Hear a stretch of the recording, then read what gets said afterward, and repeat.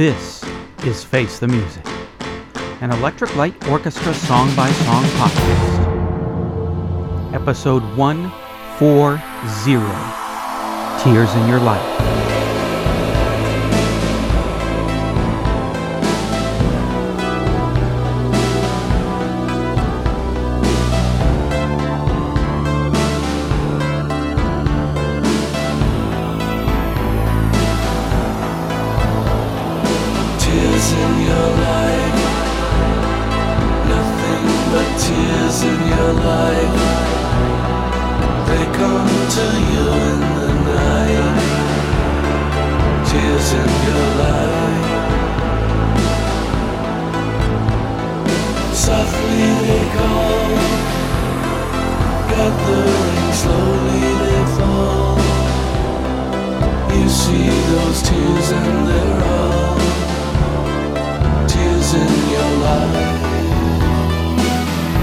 What's that song all about?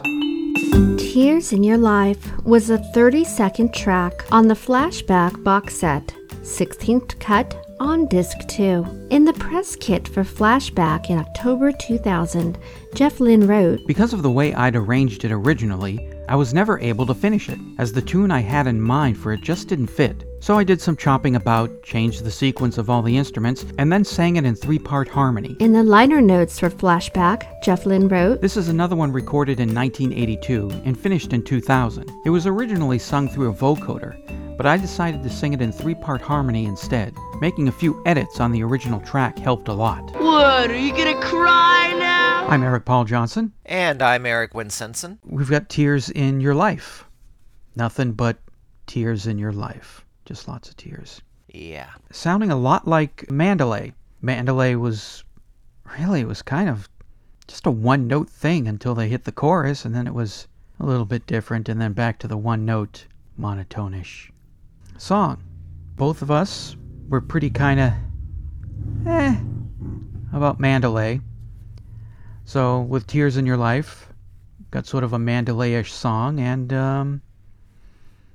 I like it. It's done much better, at least much more interestingly than Mandalay was. Mandalay was kind of just heavy synth droning, but I'd say there's actually a tune going on here with Tears in Your Life. I mean, in Mandalay, Jeff was pretty much just talking over it, most of it. This one actually, there's a melody to it. It doesn't just lay there for 5 minutes and then go away, which is another nice thing about this. This is only about 3 minutes, so it doesn't overstay its welcome. And it's got those bendy strings in it.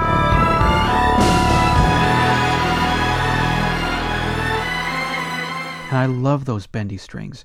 I think you could probably put those bendy strings in about anything, and I'd be all swoony over it. So, Mandalay-like, except it's better than Mandalay, because I like this one.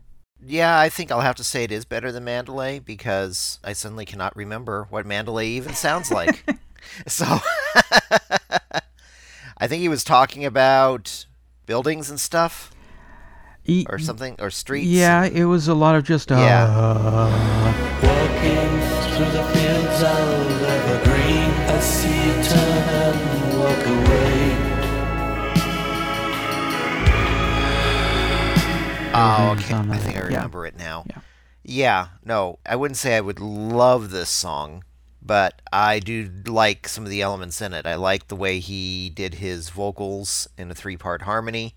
I do like the fact that there's strings. I thought this was older than 82 once I heard it. Oh, yeah. Because I started looking to find out, okay, when was this one done? Oh, this is done at the same time as the Grieg Concerto from last week. And, he just did it in 82 and finished it up in 2000. I guess it was originally supposed to be a vocoder. And, oh boy, did he do a good choice of... Yeah. Oh, yeah. Not just making this sound like it was a robot the entire way through the tune. Yeah. Yeah. I don't think it's one of their standout songs, but it's nice. The strings and the vocals are what does it for me on this one. It's very short, so unfortunately it doesn't make any room to do anything other than repeat itself. That's really my main complaint, is that if he liked the tune more, I guess he may have worked on it more and added a little bit more to it. That would have spiced it up. but at least he finished it, and it's not an offensive one, and it showed up on Flashback. Yeah, I wouldn't say it's the go-to ELO song. It's not, hey, it's Tears in Your Life. That's the one you gotta... But it's not a bad song. I like it. Back to the Mandalay thing, there have been times, in my head, I will mix up the two until I straighten it out. Something that's nice about it is it calms me. When I am all worked up, like times when I've been laying in the dentist and I'm always all wound up with all of that. But if I can run Tears in my life, or in your life, tears through my head, I'm like, calm down a little bit more than I usually would. They still have to gas me a little bit to make me not so wound up. But still, it's a very helpful song at not achieving total freak out. It is a song that you would expect to hear in a dentist's office. Well, something I wonder about. He said the song he didn't quite have it all together yet. And he just kind of like, I don't think this is coming together. I'm going to put it aside. And I just wonder how much of the 1982 version is like what was finished in 2000. Because I'm thinking if it was for the most part like this in 1982, then Jeff really was ahead of the curve on the new age kind of thing. Because to me, this sounds late 80s, early 90s, kind of new agey. It also sounds more like an outtake from Xanadu than it would be an outtake from Time. I guess I don't hear that. I mean, I can hear it being tiny. Xanadu still had the strings and everything to it in a lot of cases, where Time basically did away with that. So, depended on the song and Time. I mean, with a vocoder though, I could see maybe this being thrown on Time. But yeah, if Time was a double album. Which it kind of makes me thankful that Time wasn't a double album. Because all of a sudden we would just have some very slow 3-minute song with him singing through a vocoder, and we probably wouldn't be praising Time as much as we do. I can see it being timey-wimey. I wouldn't put it on Time, though. I think Time works better as a single album. But that vocoder, yeah, Jeff totally made the right call not to be vocodering it all the way through. I like the vocoder. I think that's a nice touch. But a nice touch. I would not want 3 minutes of...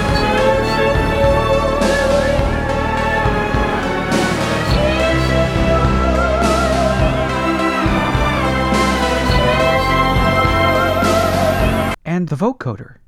When I heard it, I'm thinking, boy, that's really ELO-y.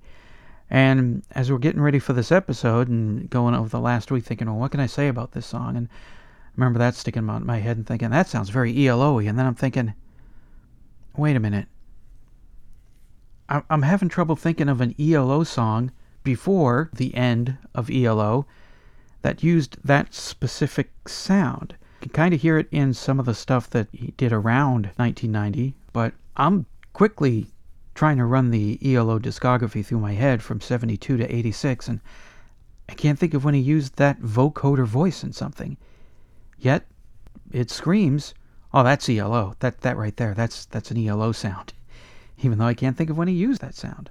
Not during that time period, and I can't really think so. The only thing that he really used it on was the prologue before Twilight. Well, that was a Cylon kind of a voice. Right. I mean, this one's more but that was supposed to be a robot speaking, so... Yeah. But I mean, this one was more sort of dreamy, sort of weird voice you'd hear in a dream, not something coming out of a robot designed to exterminate humans. By your command.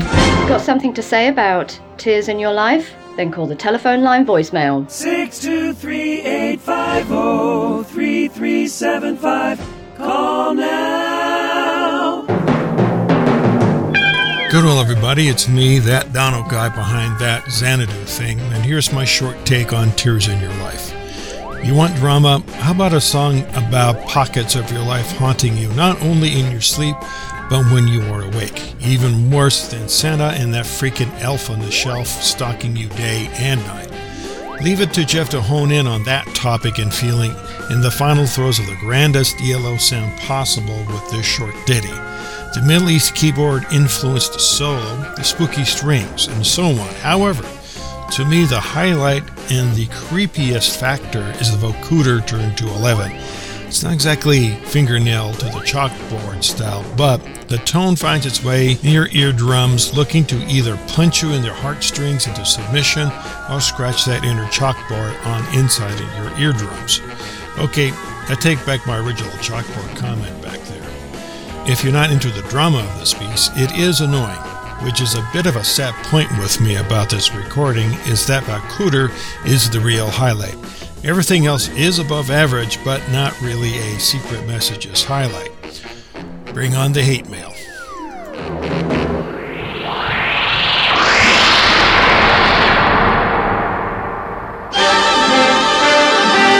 Well, hey, this is Dr. Troy, and I have to say I love Tears in Your Life. This song is the reason that I used to buy and collect box sets.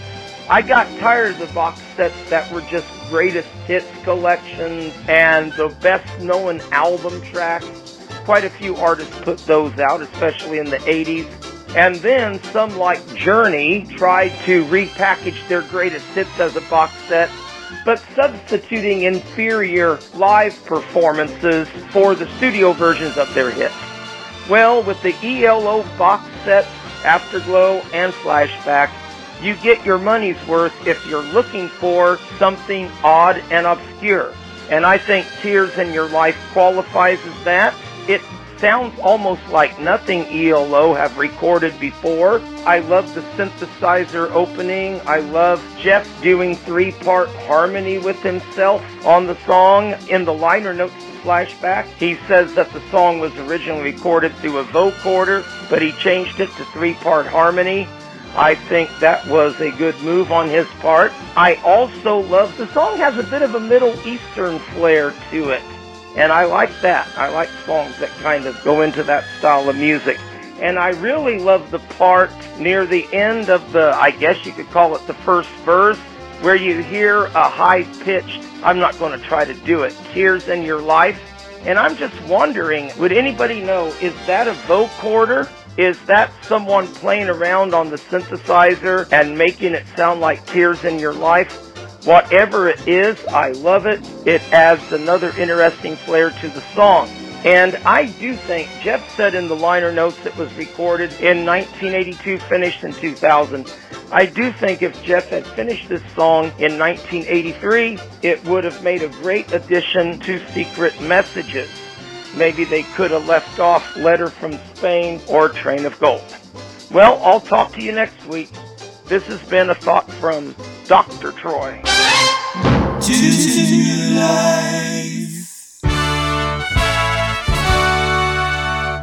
Great moments in Electric Light Orchestra history. And we have Fred in Chicago. Hi, Fred. There have been unconfirmed reports floating around that in the mid-'70s you worked with Elton John on a couple of unreleased songs called The Loop and Fireball. Is there any truth to that? That's a funny one. Elton did play piano on a couple of little songs that I never used, actually. They never got released, and I don't know if I've still got them even. It was just a little session he came along to on his way home from the Morecambe and Wise show, I believe it was. And I never got to finish the songs, and we didn't use them, but it was very nice of him to do it. And that's true. Like it? Hate it? What does Madeline think? I liked it. Wow, she liked it! Face the Music, an Electric Light Orchestra song-by-song podcast, is a production of Radio Trolla Entertainment, Assorted Deli Meats Amalgamated. You can contact us by voicemail at 623-850-3375 or email us at eloftmpodcast@gmail.com. Keep up to date on the show by joining our Facebook group and spread the word by sharing the link or giving us a quick rating on iTunes. You can financially support the podcast at patreon.com/ELOpod. Next week, episode 141, Xanadu.